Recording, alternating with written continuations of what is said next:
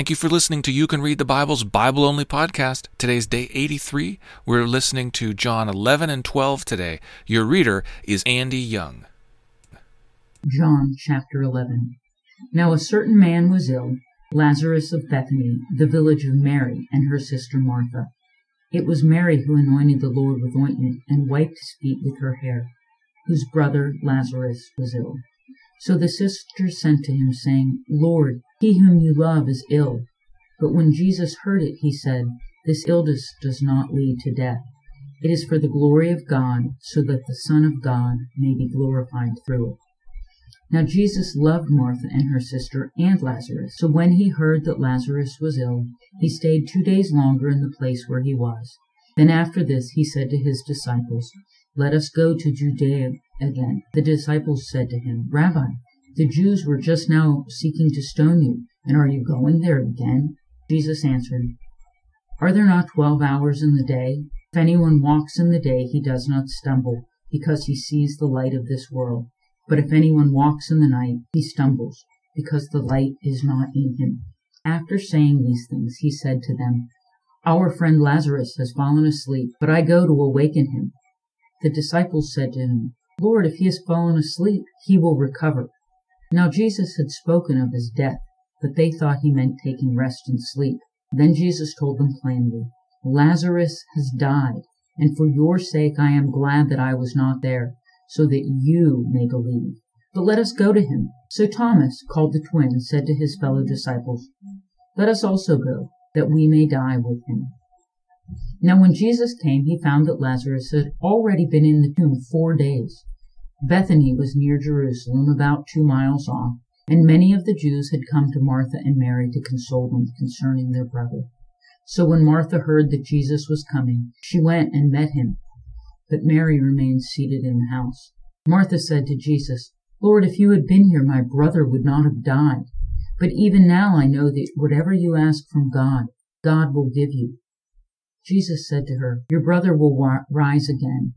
Martha said to him, I know that he will rise again in the resurrection on the last day.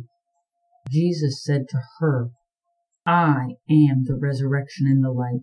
Whoever believes in me, though he die, yet shall he live, and everyone who lives and believes in me shall never die. Do you believe this? She said to him, Yes, Lord. I believe that you are the Christ, the Son of God, who is coming into the world. When she had said this, she went and called her sister Mary, saying in private, The teacher is here and is calling for you. And when she heard it, she rose quickly and went to him. Now Jesus had not yet come into the village, but was still in the place where Martha had met him. When the Jews who were with her in the house consoling her saw Mary rise quickly and go out, they followed her, supposing that she was going to the tomb to weep there. Now when Mary came to where Jesus was and saw him, she fell at his feet, saying to him, Lord, if you had been here, my brother would not have died. When Jesus saw her weeping, and the Jews who had come with her also weeping, he was deeply moved in his spirit and greatly troubled. And he said, Where have you laid him? They said to him, Lord, come and see. Jesus wept. So the Jews said, See how he loved him? But some of them said, Could not he who opened the eyes of a blind man also have kept this man from dying? Then Jesus, deeply moved again, came to the tomb. It was a cave, and a stone lay against it. Jesus said, Take away the stone. Martha, the sister of the dead man, said to him, Lord, by this time there will be an odor, for he has been dead 4 days. Jesus said to her, Did I not tell you that if you believed you would see the glory of God? So they took away the stone, and Jesus lifted up his eyes and said, Father, I thank you that you have heard me. I know that you always hear me, but I said this on account of the people standing around, that they may believe that you sent me. When he had said these things, he cried out with a loud voice, Lazarus, come out! The man who had died came out, his hands and feet bound with linen strips, and his face wrapped with a cloth. Jesus said to them, Unbind him, and let him go. Many of the Jews, therefore, who had come with Mary and had seen what he did, believed in him. But some of them went to the Pharisees and told them what Jesus had done. So the chief priests and the Pharisees gathered the council and said, What are we to do?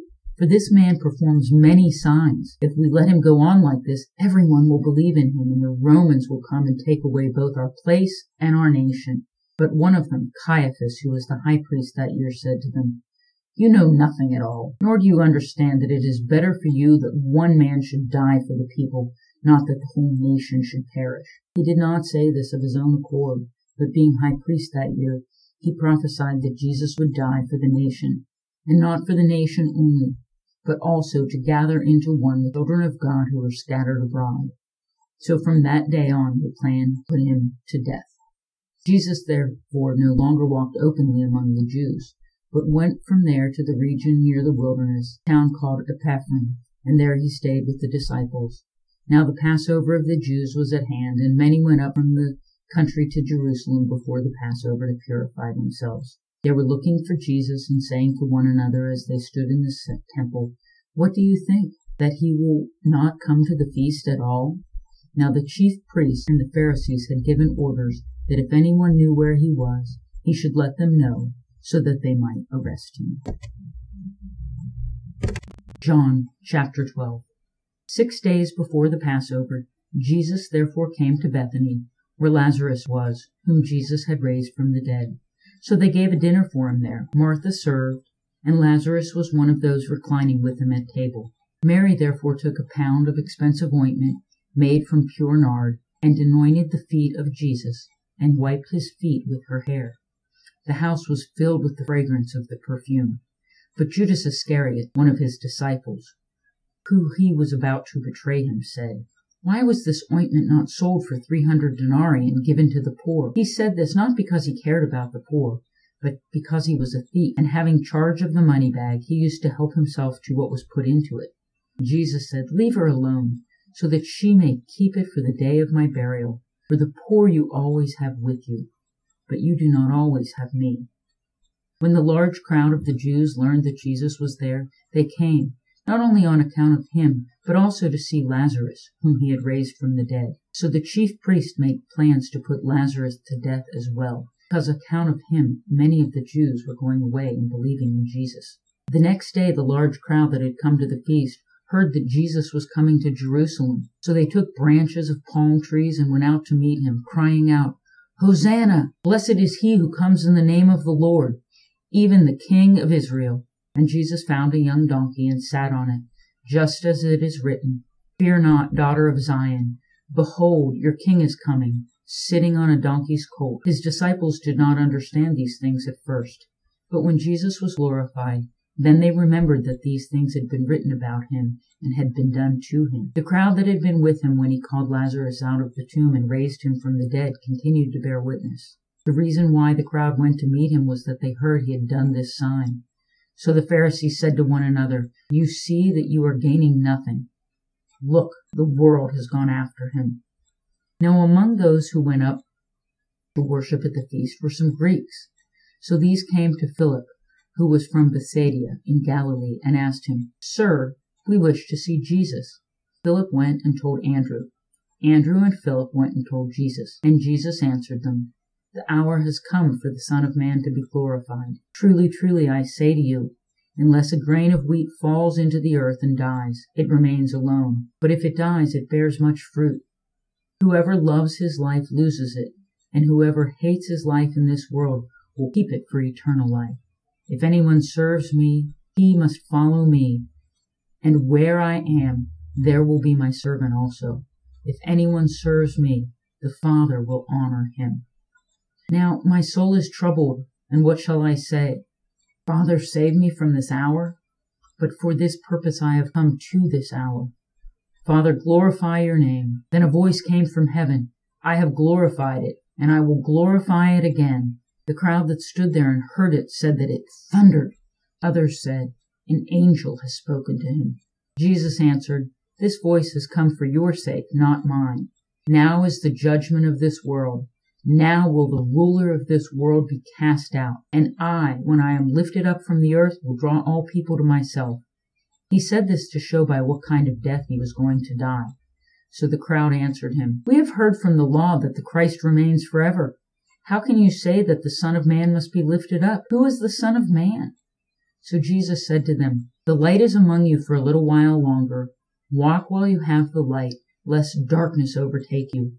The one who walks in the darkness does not know where he is going. While you have the light, believe in the light, that you may become sons of light." When Jesus had said these things, he departed and hid himself from them. Though he had done so many signs before them, they still did not believe in him, so that the word spoken by the prophet Isaiah might be fulfilled. "Lord, who has believed what he heard from us? And to whom has the arm of the Lord been revealed?" Therefore they could not believe.